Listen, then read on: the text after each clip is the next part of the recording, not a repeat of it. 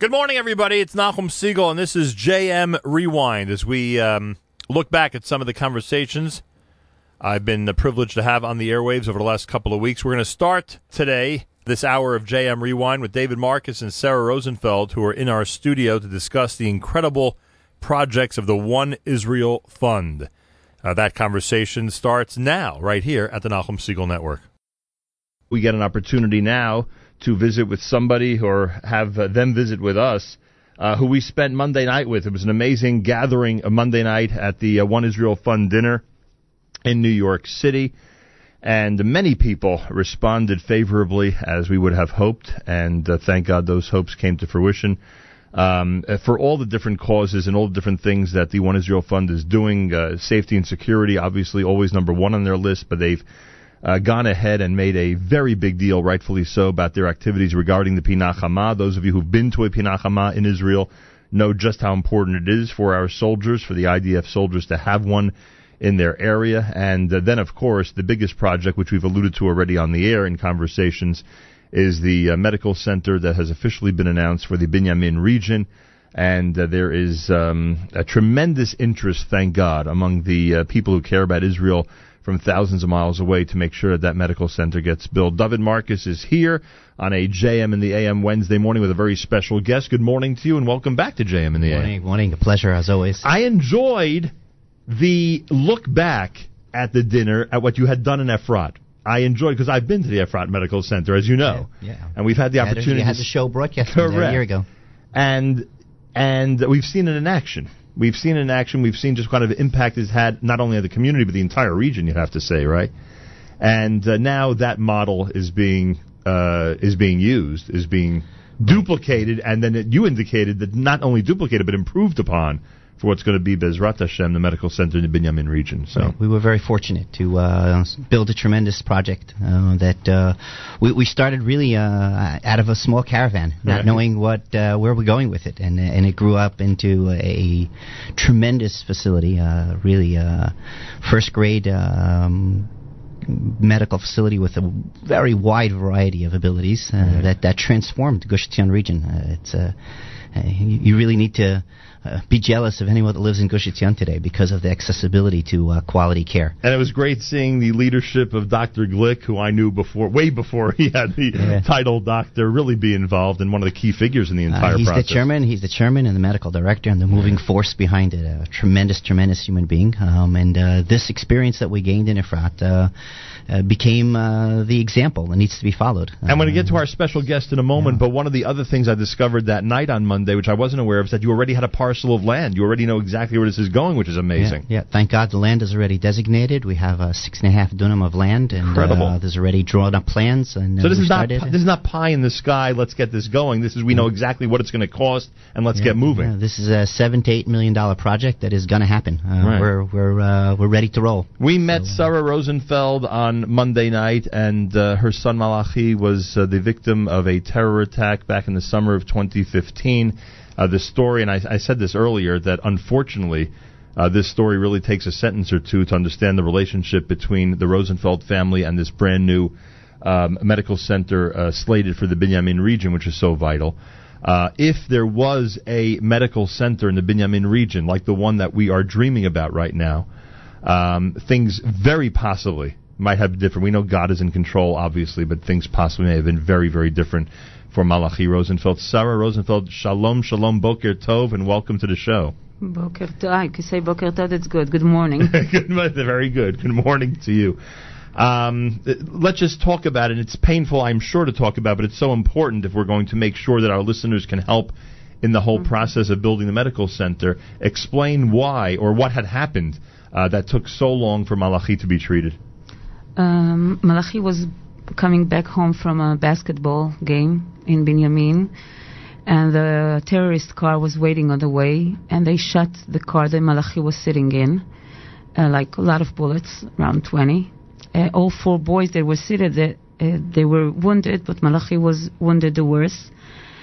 They were thinking about, they brought choppers, but they were afraid the terrorists are still down there, so they hesitated to land. And until the ambulance came, and he didn't have the right equipment for such a bad injury, So they started going to Jerusalem, but it's a long way. And in the middle, I think they changed the ambulances. And like you said, we are not God. I don't know what had to happen, but it looks like time was a crucial effect in this wound, and he lost a lot of blood.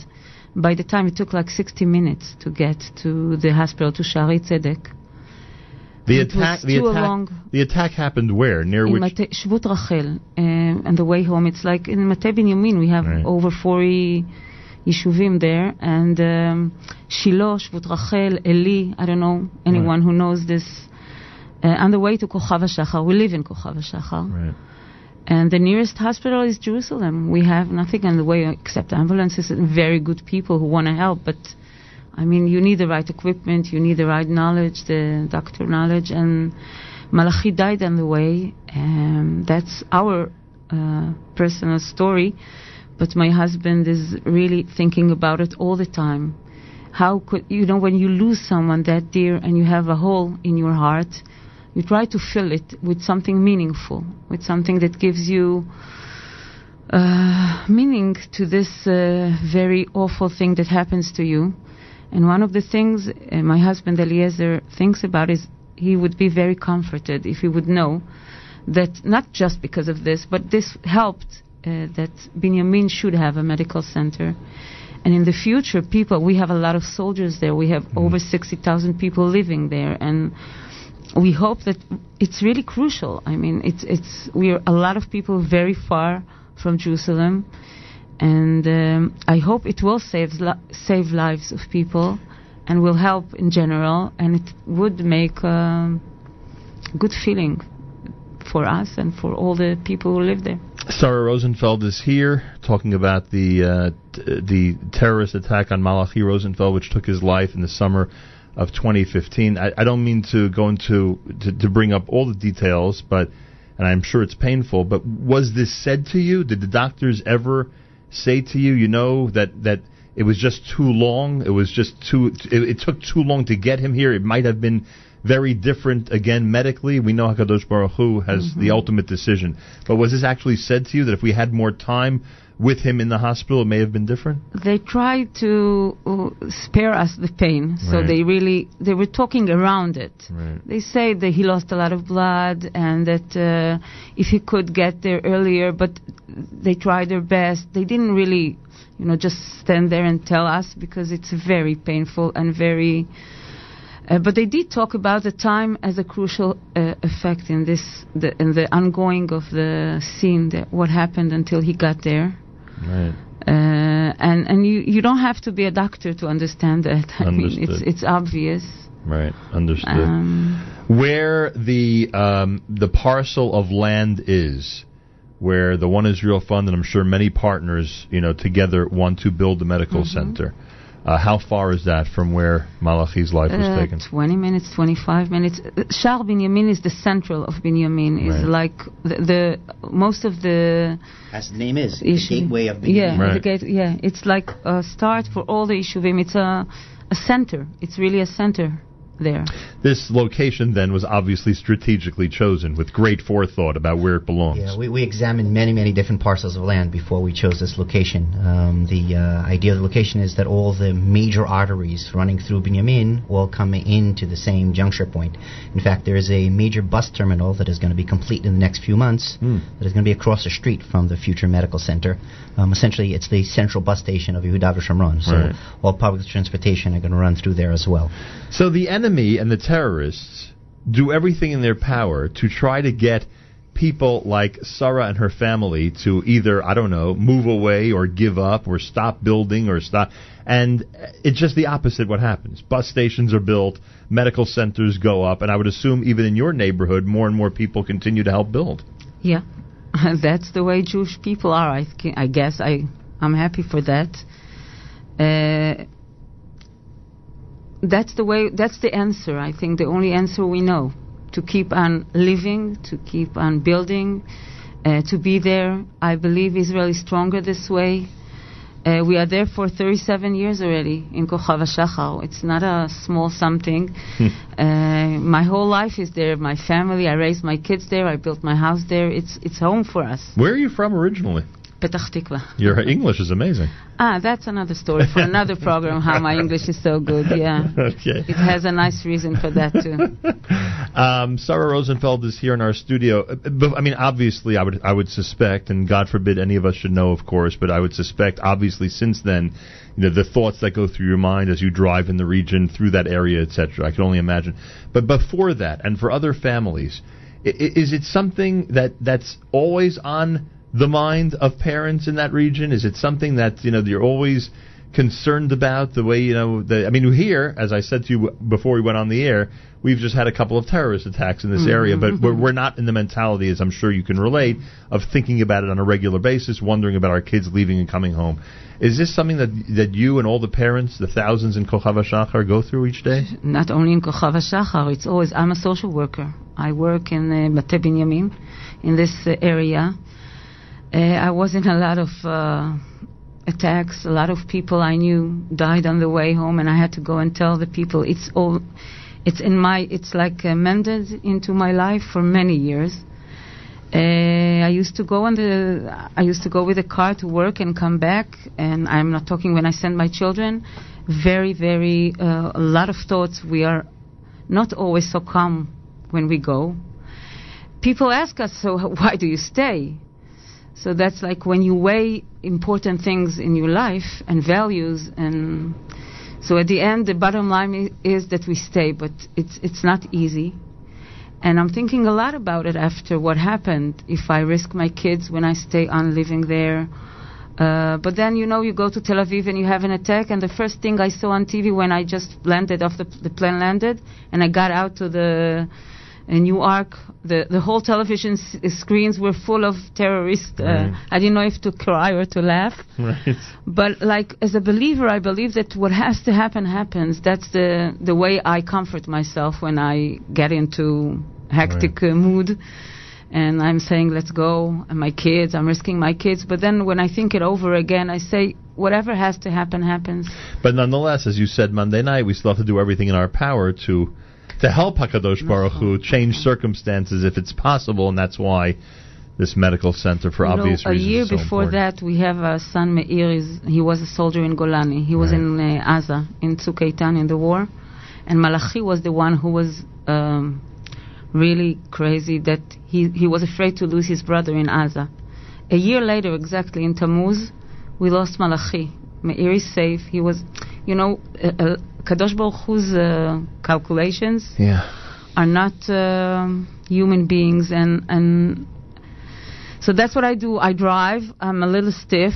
I look around my back and forth, and I tell myself, Sarah, calm down. HaKadosh Baruch Hu runs the world, not you.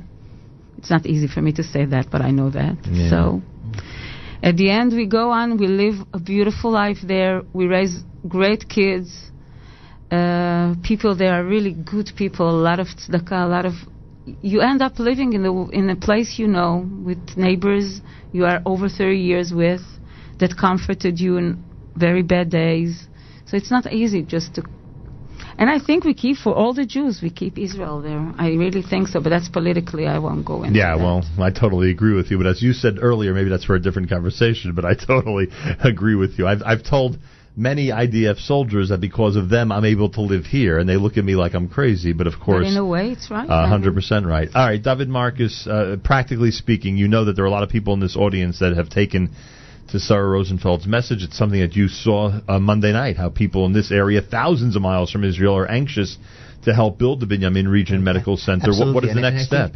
I think it's very important for people to understand. We're talking, beyond the immediate life-saving aspects and the security need. A region, in order for life to flourish throughout Yudav Shomron, people need to feel that their life is secure and normal. They need to have easy access, so when they get a cold, they have a doctor that's nearby that they could see. If in the middle of the night they have a little laceration or they break something, they know there's a place that they could go to, and it's from every aspect of medicine. What we're trying to actually accomplish is build essentially a very large outpatient hospital. It's going to be, for all intents and purposes, with all the bells and whistles that a hospital has. With real medical personnel. with real medical personnel and real equipment and serious. This is a very, very serious undertaking that's going to transform the region. I can tell you that the center in Efrat has become the employer of no less than 150 families. Unbelievable. So you could just imagine when we're going on this project that is going to be significantly larger than the project in Efrat because it's servicing a much larger region, the impact that this could have on life in general, and the draw of new population, of high caliber population, professionals that will come and be part of this project is a really great endeavor. So for One Israel Fund to partner with the Regional Council of Binyamin on a project like this is a tremendous honor and really something that we're all very invigorated about. What do people do? I'm sure there's a phone number, a website, etc., where they can get more information, speak with you, etc. What do people do? Anyone could contact One Israel Fund. You could go to the One Israel Fund website, oneisraelfund.org. You could contact me by email, Rav Marcus at oneisraelfund.org. You could call us by phone anytime, 516-239-9202, and join us. This is a great project to get involved with. Simple as that. It is a very much needed a medical center for the Binyamin region, and the Rosenfeld family, as you heard Sarah say this morning and tell her story, obviously is proof positive why this is so vital and so necessary, and as soon as possible. So everybody out there, please, if you are capable in any way, and really at any level, to help the One Israel Fund make this a reality, be in touch with Rav Marcus. It's Rav Marcus, Marcus, at oneisraelfund.org. Go to the website, oneisraelfund.org. Anybody, I got to put this in because I think it's such a wonderful concept, and as you know, we had an opportunity to broadcast from one of them in February. If anyone does want to support the Pinach Hama, which is so important to the IDF soldiers, you've undertaken that project. Sure. I think you're more than halfway there already, based on what happened Monday night, to build a new one in Beit El, which is pretty amazing. Yes, that's the next endeavor. We just completed building a beautiful one in Michmash. We're actually waiting for it to be installed. So hopefully, if any of you coming Sukkot time, it's a great little stop to pull over. It was done in the memory of Yanai Weissman, the young man that protected people at the Rami Levy shopping center when he stopped the terrorists with his bare hands. Correct. So now that that's complete, we're on to the next one on the Beit El juncture on Givat Asaf, right off the main highway. I even have to mention the what was discussed Monday night regarding the bulletproof vests and what you're doing to help those who are first responders in the Judea and Samaria region. So many people out there think that the One Israel Fund jumps into action at the height of, I don't know, intifadas, terrorism, when everything's in the headlines. These extra 400 vests and this The truth of the matter is that this is what the organization is all about. We're about building life. Every day, not just an emergency situation. Exactly. So it's everything from playgrounds for children to mikvaot and shuls and schools and just creating the opportunity for life. And security obviously is always way on top of our list. So if it's installing sophisticated camera systems or as simple as making sure that the first responders are protected. So, we initiated this project first to get these civilian-style adapted bulletproof vests for the chief of security teams. We set ourselves a goal of getting 300 vests in play. We accomplished the goal, but the main thing that we accomplished is we got the IDF to wake up and say, wait a minute, this is a great design for civilians. This is exactly what we need to do. And the Army committed themselves to supply no less than 4,000 vests to every single first responder. Oh, I said 400. It's 4,000. 4,000 vests that the Army is coming in. Is all because of the work that we did, because they love the design, realized that we were right about it, and launched this project. So now our next endeavor is now to get a modified bulletproof vest into the medical first responders that we started together with Hatzalah. I want to say something. Yes, Sarah, go ahead. I'm sorry for barging in, but like as a bereaved family, a social worker, and a woman, I guess, I want to say that behind the things, buildings, vests, the feeling that we get, that I got when I was standing there Monday, and I'm listening to you now, it's a way for all Jews to feel connected. I feel hugged now. I feel comforted, not just because of the building, because of the feeling and the meaning that people, my brothers, are helping me, even though they don't even know me. And thousands of miles away. Yeah, and it gives us a feeling that you are with us, Achenu b'Yisrael. Mamash, really. That's a good feeling for us that you say that. It is one big collective hug from the American Jewish Jewish overwhelming. community. I'm saying it's not only the vest, it's the hug that comes with it. So thank you for that. Tadar Rabba. David Marcus is available. One Israel Fund website is active. You can see what's happening with all the projects. I'm sure the videos are up there, etc. You can check out what's happening and be in touch with him. Rav Marcus at oneisraelfund.org. The 516 number is up there on the website as well, so you can contact the organization by phone. Sarah Rosenfeld, Dash Cham to everybody in Kochav HaShachar, and to Eliezer. And I cannot wait for the day when you and your husband are standing there at the dedication of the medical center. It's going to happen hopefully soon, as you know. And Bezrat Hashem, it's going to transform the Binyamin region. Toda Rabba. Come true. Shana Tova. Shana Tova. Shana Tova Mutuka. Happy, healthy, and sweet New Year. That was a conversation with David Marcus and Sarah Rosenfeld. The One Israel Fund continues to fund incredible projects in Judea and Samaria. And that gave you a taste of what they're doing in the Binyamin region. Coming up next here on JM Rewind, my conversation with Meir Fertig and Maury Libman. We had an opportunity to speak about Shaarei Tzedek Medical Center and their incredible work. Really an update of what they're doing now toward the end of 2016. Here is that conversation for you right here at JM Rewind. Well, Meir Fertig is here. He is, of course, very excited about the developments at the American Committee for Shaarei Tzedek Medical Center in Jerusalem, and has given us perspective over the last few months about some of the things that are going on. Meir Fertig, good morning, and welcome back to JM in the AM. Good morning. How are you? Last time I saw you, you were on this side of the table. That's true. Nice to see you again.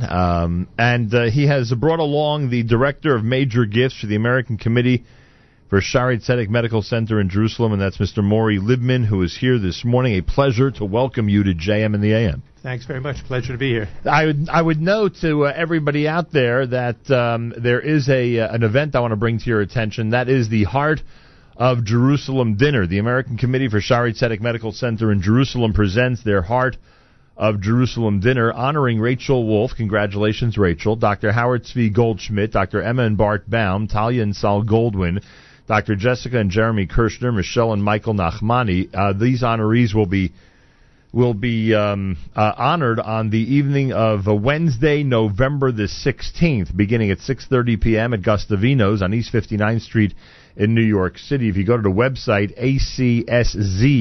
ACSZ.org, American Committee Shaarei Tzedek, ACSZ.org/dinner, you can get all the information and participate in what is an amazing annual event. And I know that you encourage all of our listeners to be there that night and to not only support, but to really see and hear about some of the new developments at the Shaarei Tzedek Medical Center. I think what's exciting is we have a great group of people. Many of you may know Rachel Wolf. She's been our exec for 15 years, and she's doing a great job, and we wanted to show our Karas HaTov to her for her wonderful leadership. And speaking of leadership, we have a new incoming president, Debbie Kestenbaum. Murray Laulich is the outgoing president. Right. And our president is Menno Rasker, whose name you're probably familiar in these. Last time I was in the office, I saw him. Menno has been involved 50 years more. Unbelievable. I mean, that's one of the things about the American Committee. We have people that are so committed, it's just astounding that they could be involved year after year after year after year. When did Maury Libman become involved in the American Committee for Shaarei Tzedek Medical Center? 25 years ago. Almost. Why? Well, I'll tell you a funny story. The Jewish press had an ad, 1-800-GESUND, and you would make a contribution. You'd call up that number and make a contribution. And I saw that in the Jewish press. And I knew somebody who knew somebody in the organization. And he said, let's see what happens. I called up. I had an appointment. And lo and behold, I got hired.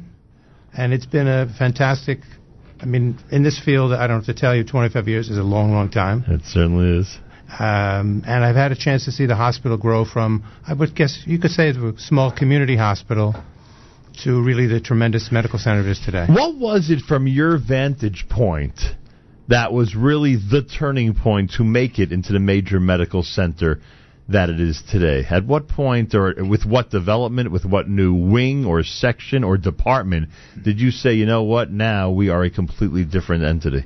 That's an interesting question. When we first started, I came on in 1991. Right. The dinner was called the Maintenance Dinner, and we raised money for maintaining the hospital and whatever the needs were, and there were programs that were in different departments, but really it changed, let's say, the following year when we began to raise money for the Justice and Heart Center, which opened in 94. So since at that time period, in the early 90s, with 94, with opening of that program in 1997, the Wilf Women and Infant Center on Charlie's floor, the hospital began to develop these really internationally acclaimed centers and branched out tremendously. It seemed to me, as an observer, that when the Heart Center, as you just said, was established and became a real entity, that all of a sudden the ball started rolling. Every couple of years, there was something really, really big and new in terms of medical development for Shaare Zedek. Well, I had a chance to go to Washington, D.C. once, speaking of the Justice and Heart Center, to participate in a it's called TCT. It's a very long name. It's a cardiac meeting for 3,000 cardiologists, interventional cardiologists. And they go, ladies and gentlemen, live from Jerusalem. And you are at this meeting. People from the floor hand up questions. And from the catheterization laboratory at Shaare Zedek, they're beaming it to Washington. It's unbelievable. And I don't have to tell you how proud we are to feel about Israel. Because in the early years, we all know people were running from Israel to the States. Now, it's the other way around. People come to Israel, people come to Shaare Zedek. Yeah, it is pretty amazing. And like I say, every few years, some new development, sometimes even less than a few years we have to wait. And what's been happening with emergency trauma and the emergency room in general and so many other departments is pretty remarkable. Maury Liebman is here. He's director of Major Gifts, American Committee for Shaare Zedek Medical Center in Jerusalem. So what is, it's now 2016. Refresh our memory. We've spoken a lot about Shaare Zedek over the last few months, but refresh our memory regarding the most recent development. What has been completed most recently? Well, we opened up last summer. We completed the Wilf's Children's Hospital, and anyone who had a chance to go there, there are there is an inpatient floor and an outpatient floor. They're really outstanding. I was there. It's one of the most unbelievable things. Yeah, I mean, if you've seen the old facilities, and that's one of the advantages of being there as long as I have, you really can shep nachas. Yeah, really appreciate it. I mean, the neonatal unit, for example, used to be tiny. Now it's a very, very large complex, the Uberfeld complex. It's outstanding. We can treat up to 70 babies at one time, which is astronomically large. Yeah. My grandson was born on Long Island. New York hospitals don't have that type of capacity in their NICU unit. He was in a NICU unit with 7 or 8 or 10 kids, and so 70 is it's just mind-boggling. Incredible. And you mentioned the Children's Hospital in general. The creativity that went into creating that floor, that center, is just remarkable. All the different services that are offered, how every little detail, from the way the floor looks when you walk off the elevator to the most complicated systems that are required to help the children. Everything has such forethought and such incredible research behind it. From the most minute detail, in what would seem a mundane decision about how to set something up or how to present something to the most complicated equipment. One of the things that has, I would say, made these centers of excellence the top-notch facilities that they are is we've learned from a lot of other facilities. There have been teams of people over the years that have gone to other facilities and made in-site visits to be able to come back with information and suggestions. And, people are very, very forthcoming. They want to help you. And that's been the case with many of our centers of excellence. And that's one of the reasons I think that they are as superb as they are. Man, no question. Maury Liebman is here. He's Director of Major Gifts, American Committee for Shaare Zedek. Reminder, November the 16th, the major dinner going on in New York City. Everyone is encouraged to be part of it, and there is a website, ACSZ, that's American Committee Shaare Zedek, ACSZ.org/dinner, ACSZ.org/dinner. So what's in the works? What's in the plans? Because I know once something is completed, it seems that already some other project has begun, certainly a Major Gifts project, when it comes to Shaare Zedek. Just to make a side comment, yes, sure. I'm involved with Major Gifts, but we appreciate donations. We have people who give us $5 every year from Pesach, and we have 7-figure donors, and we love them all. We don't want to shut anybody out just because you're representing the Major Gifts Department. Right. We're now building a brain center, which is extraordinarily important, and one of the key areas of that is in the stroke unit. Now, we all know that getting people who have these problems quickly to the hospital is extremely important, and the statistic is mind-boggling. For every minute of delay, 2 million brain cells are lost, which is an astounding number. So we want to create a facility and a structure and a setup so that we can send Shaare Zedek trained paramedics out into the field, and we want to have, when people are coming into hospital, we want to have the team ready there immediately to deal with these people to help them. And one of the interesting things that we're also doing is we've heard the term TIA, which is a mini stroke. Many people who have that, it's not taken quite as seriously as it should, and we want to treat those people so that they don't, God forbid, have a stroke in the future, and that's another very important area. We're also dealing with tumors for people who have brain problems, and we have a trauma unit in that component with brain trauma for people who have, unfortunately, either terrorist victims or car accidents, and unfortunately in Israel we know that's a serious problem, and both of those are areas. I mean, essentially any head injury would be able to be addressed at the hospital. Most people at this point, all these years later, know the importance of getting a stroke victim or somebody suffering from a stroke to a hospital, to a facility, as fast as possible. So on one end, speed is one of the most important things. Somebody in that type of situation comes in, the hospital is developing a way to get to them as quickly as possible, correct? Yes. And then, of course, there's the actual treatment that'll be done, and just like a heart center, we would have the best equipment and staff to deal with heart patients. You want to do the same thing with the brain center. Right. Well, we are near the Bacon Highway, which those of you that have traveled in Jerusalem was essential. We're now much quicker to be able to get people to Shaare Zedek. In terms of staffing, a very key part of what we're doing, we all know that you can have the greatest facilities in the world, you need the top people. And Professor Yonatan Halevi, our Director General, has done a great job in recruiting key people from both within Israel and outside of Israel to come to Shaare Zedek. And we have really great staff. Dr. Rani Echel is running the stroke unit, and we have just top people, and they're very, very expert in their fields with long years of experience. It doesn't seem like Dr. Halevi settles for second best. That's what it seems to me. No, he does not. He has... I mean, we would be a small community hospital without an international impact without Dr. Levy. I mean, there's no question he's done a fine job. And we have great leadership here in New York on the American Committee. We mentioned some of the top leadership. I don't want to mention donors because we have too many wonderful of them, but they all know they've done a spectacular job in creating these centers of excellence, and we're extraordinarily appreciative. And your listenership should be aware that, and I'll give you a very quick history. When Israel was founded, the hospital was in the situation of the committee. The hospital was founded in 1902. When Israel was founded in 1948, there was no money. The government was broke. And I always use two examples. Lou Gordon of blessed memory told me a story. He went to the King David in 1948. They didn't have any food. They said, well, go up the block. You can get us some coffee or whatever. And Michael Strauss, who's from Englewood, been involved with us, told me a story that in 1950 he went to yeshiva and they smacked his hand because he wanted a piece of meat that was a tiny paper thin. And I use these examples to show you how poor the state was in those years. And that's why at that point the government said to Shaare Zedek, Hadassah, and Birkut Cholim Hospital, you're on your own, b'hatzlacha, good luck, and you have to have your own fundraising efforts. And that continues today, although since December 2012, Birkut Cholim Hospital is now part of Shaare Zedek. It is our Center City campus. Right. Those who remember where it is, right in the heart of town, it's now associated and affiliated with Shaare Zedek.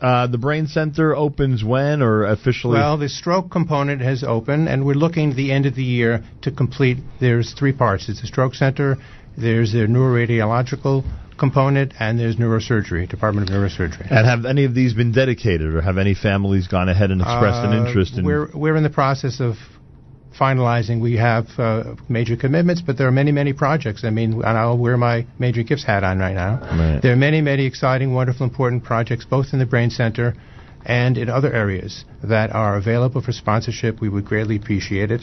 And, I should add, as important as that project is, sometimes someone will have something that relates to their family, that had a heart problem, and they'll say, I want to do something for Israel. And so there are important areas available in all the areas of the hospital. My mother of blessed memory had her stroke many years ago in Israel, on vacation in Israel. Oh.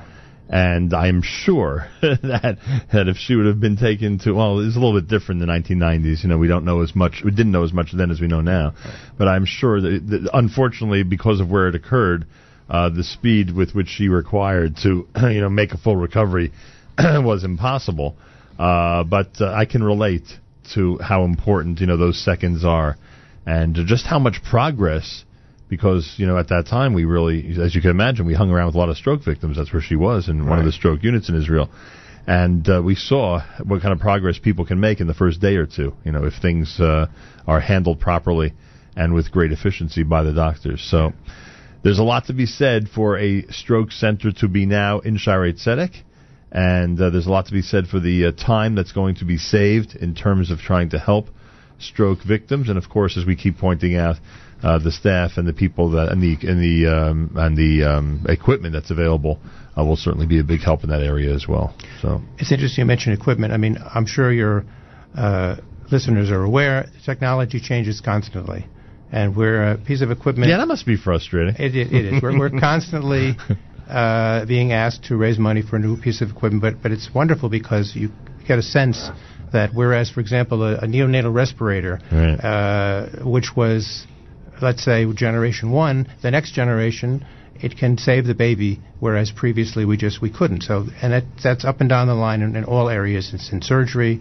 It's, by the way, genetics, just to digress for a minute. We have a wonderful genetics department, and the future of medicine is in genetics, medical genetics. It's the full family department of genetics. It's an exciting, it's a wonderful project. We now can look at a cell of a baby and fertilize a good cell for someone who has a track record of Jewish genetic diseases, which is wonderful. And I don't have to tell you the nachas we get from those babies being born healthy and normal is just mind-boggling. Incredible. Maury Libman is here. He's director of major gifts at Shaarei Tzedek. The night of November the 16th is one you should circle on your calendar.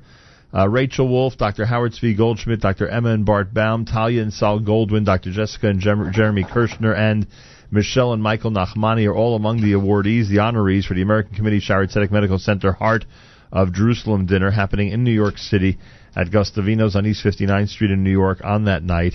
Information, you can go to the website acsz.org, ACSZ for American Committee ShaareiTzedek.org for information. And, yes, you wanted to add more? Yeah, just one thing. I mentioned about Rachel before. I just want to tell you, Dr. Howard Goldschmidt in February spent a sabbatical working a month at Shaarei Tzedek. It was wonderful in a department of cardiology. So it's exciting to people involved.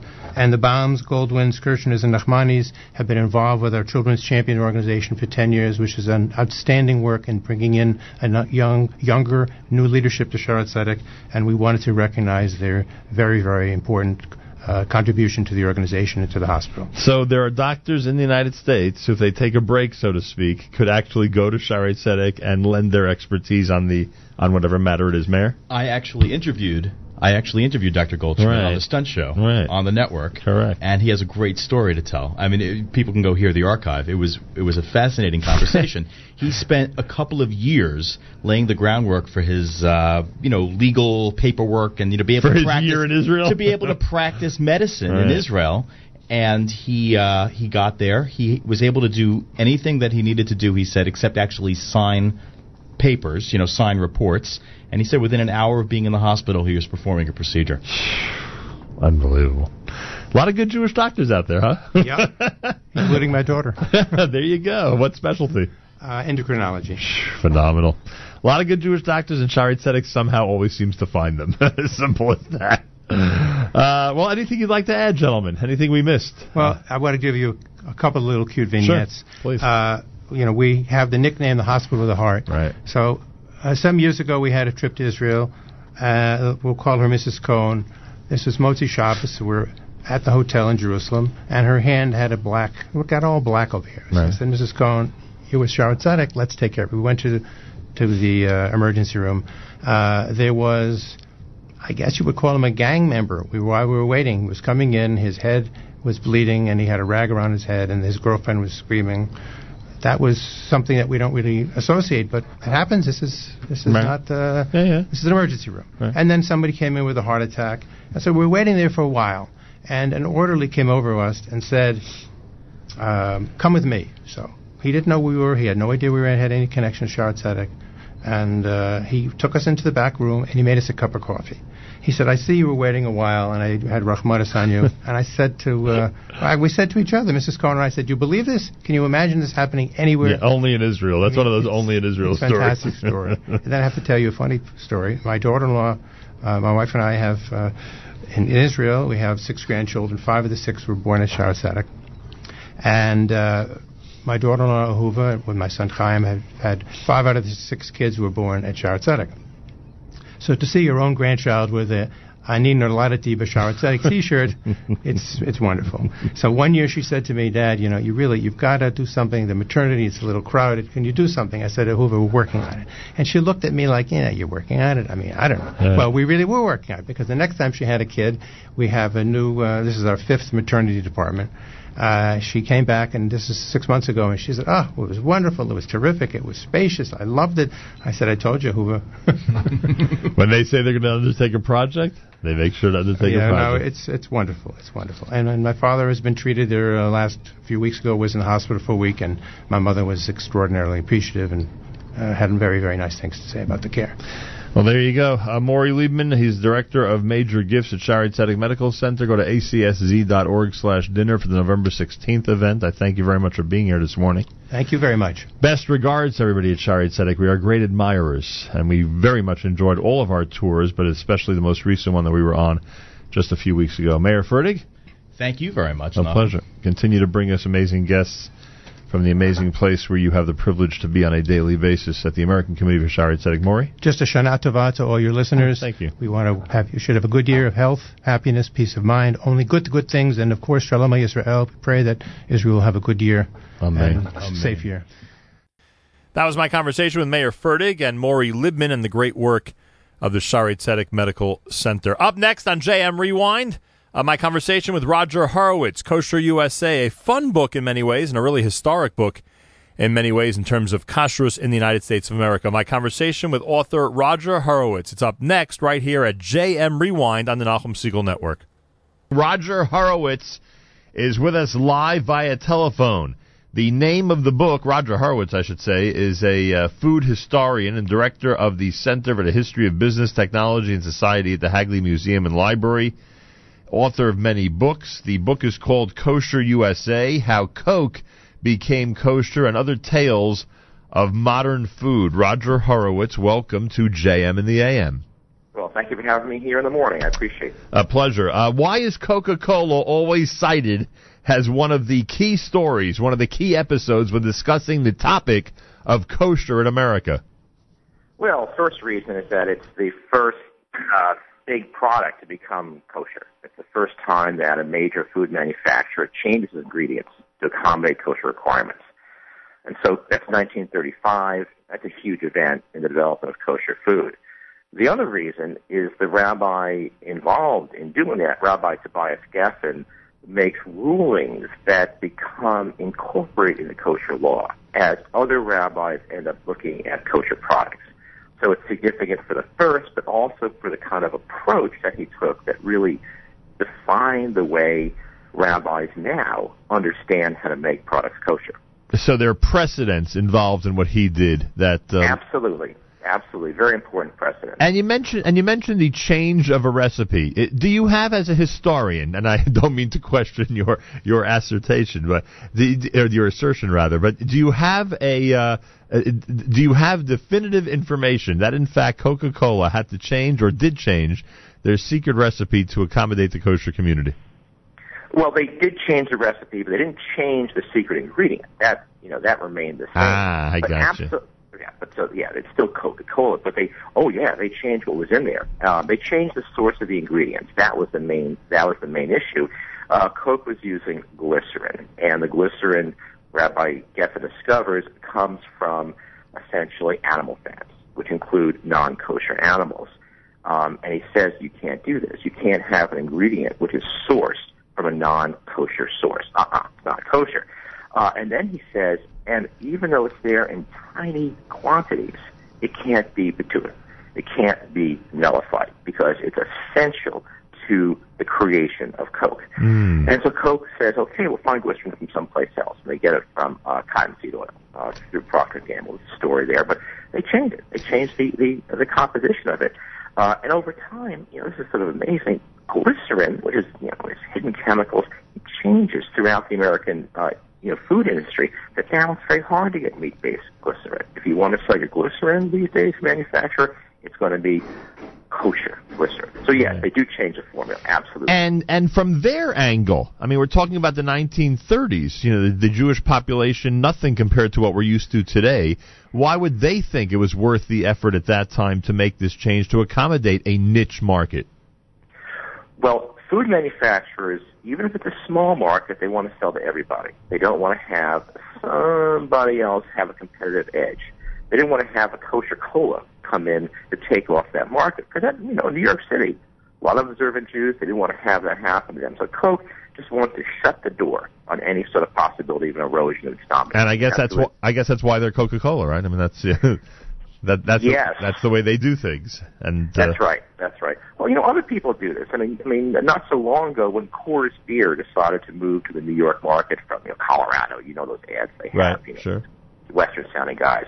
They wanted to go to the New York area, and they made it kosher because they didn't want to have any obstacles to the expansion of their product. It's just one of these business decisions.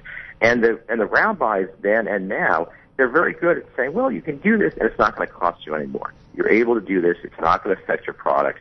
And if you do that, you're going to open the door to some new markets. And on the consumer angle, especially for those who would, frankly, in the kosher market would drink any beer, they're more comfortable possibly, and it looks like, the evidence is there, drinking one that actually has a hashgacha.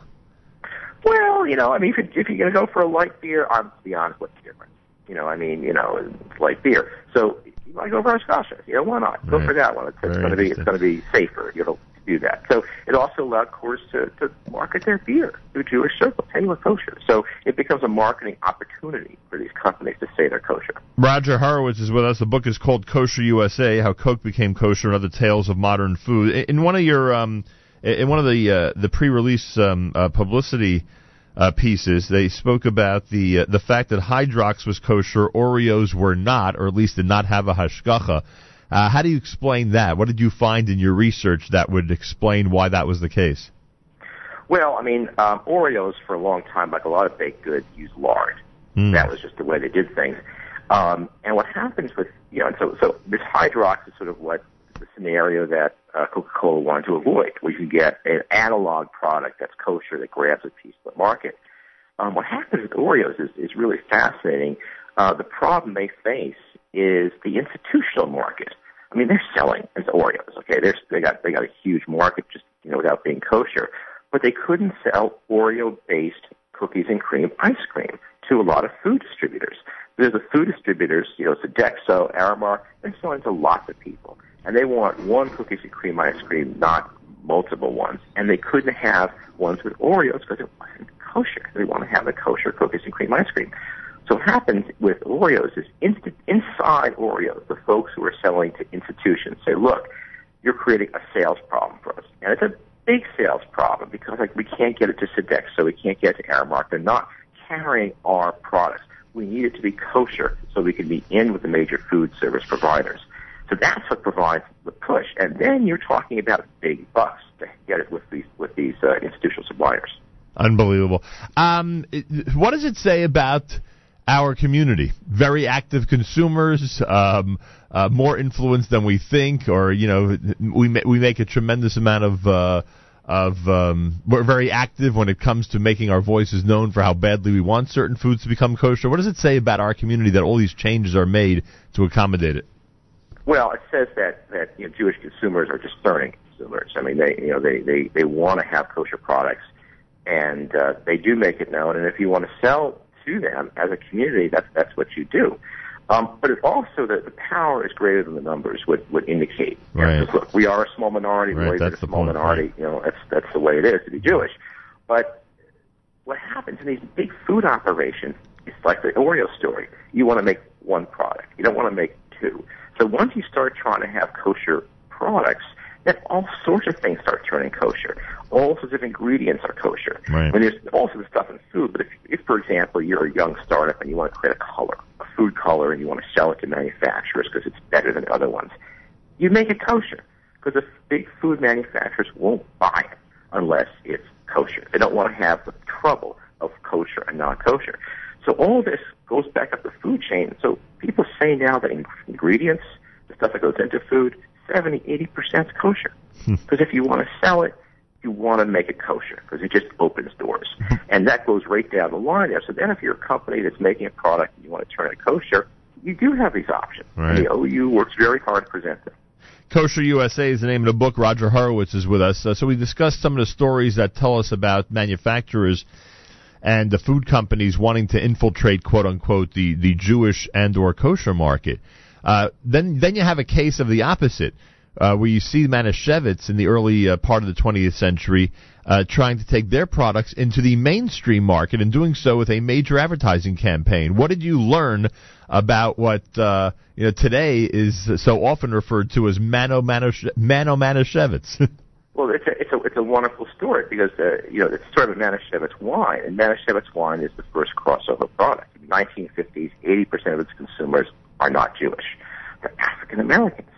And what happens is Manischewitz becomes an enormously popular beverage among African Americans in the 50s and the 1960s. It's a predecessor to what's happened with Bartonero Moscato, where that also has become popular among African Americans, not to the same degree. And Manischewitz, they're advertising on radio, on television, in newspapers. Buzz Aldrin, when he lands on the moon, he steps on the moon, and he goes, Mano Manischewitz. That's a view of the Earth. That's how popular their slogan is.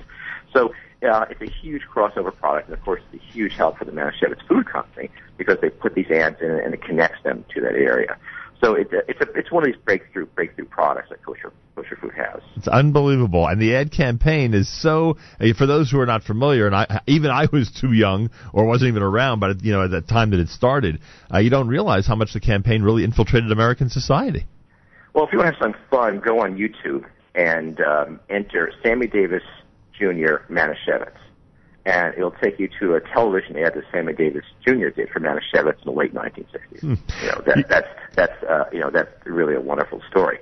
I mean, that company is still around and is still pushing its wares and doing a very good job. And I was invited up to their offices plant a couple of weeks ago and had a chance to look through it, and they're generating new products. They're figuring out ways to use the kosher certification they have and the systems they have set up to have other kinds of certifications, to have organic, GMO-free. And what's interesting here is that the kosher requirements can be translated over to these other kinds of certifications that other kinds of consumers, not Jewish consumers, care about. This is a world where consumers want to know. And kosher, the way you make things kosher, the way you monitor to make things kosher, can be used for other purposes, and other people copy the kosher method. There's the organic certification, non-GMO certification, wild caught, all that kind of stuff. These are third-party certifiers, like, if you will, the OU, that say, okay, it meets our requirements. So in terms of being influential, kosher leads the way for other parts of the populations to how to control their foods, and it gives an opportunity for kosher food companies like Manischewitz to reach out beyond the Jewish market and say, well, look, we're GMO. They're sardines, for example, are wild caught, and that's a big thing. So very interesting dynamic in the food industry today with the kosher food. And finally, we got to talk about kosher meat for a moment. At what point did it go in the history of kosher in the United States? Did it go from almost impossible to obtain kosher meat to a point where it became readily available to the consumers? Well, beginning of the 20th century, kosher meat was available. You had the slaughterhouses were in the cities where the Jews lived. And that goes through a long decline, and sort of the bottom, I would say, is probably the early 1980s, when the food companies just stopped doing kosher food. It's kosher meat. The big meat companies just aren't interested in doing it. And then you kind of have a recovery. That's when agri-processors gets involved. And of course, there's a lot about agri-processors, but it needs to be said that in 1987, when they start, there's a shortage. And they go in, agri-processing goes in, International Glot, other companies come in to try to generate these kind of kosher food products.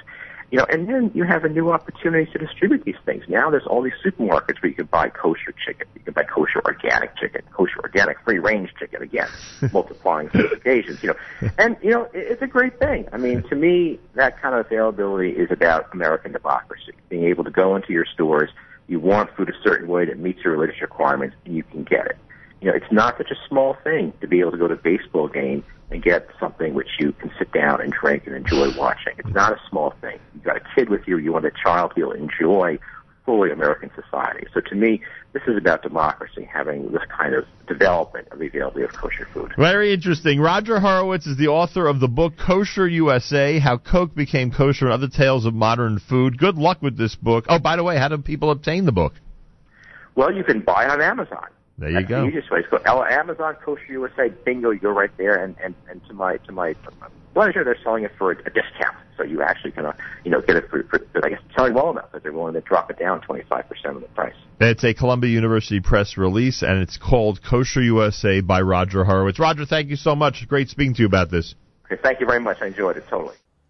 That was my conversation with Roger Horowitz as we discussed kosher food and its development in the United States over the last century. Thank you so much for listening to JM Rewind. My name is Nachum Segal.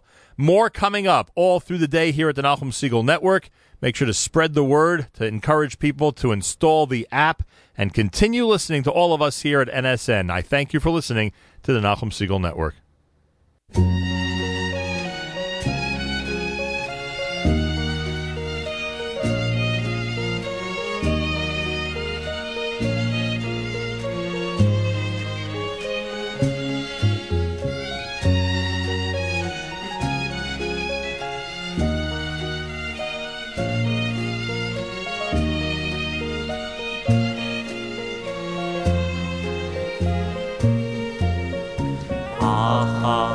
שאלתי מעץ השם עושה אבקש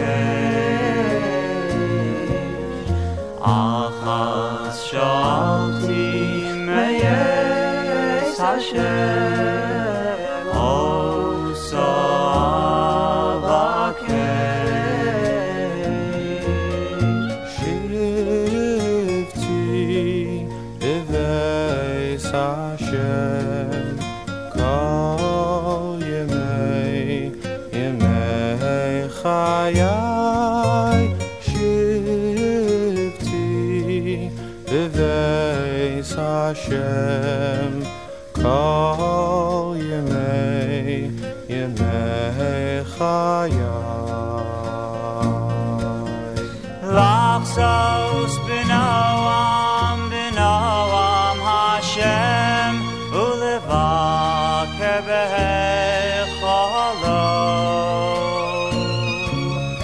לחסוס בנועם השם ולבקר בהיכלו שבתי בבית השם כל ימי חיי שבתי בבית השם כל ימי חיי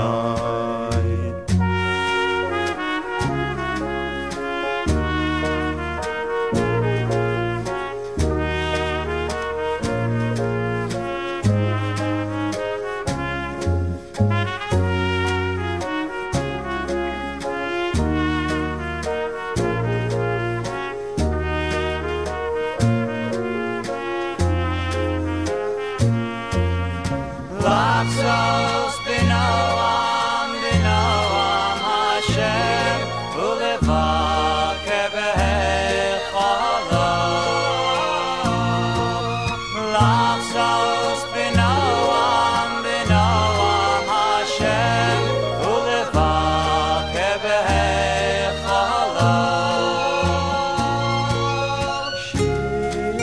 שבתי בבית השם כל ימי חיי שבתי בבית השם כל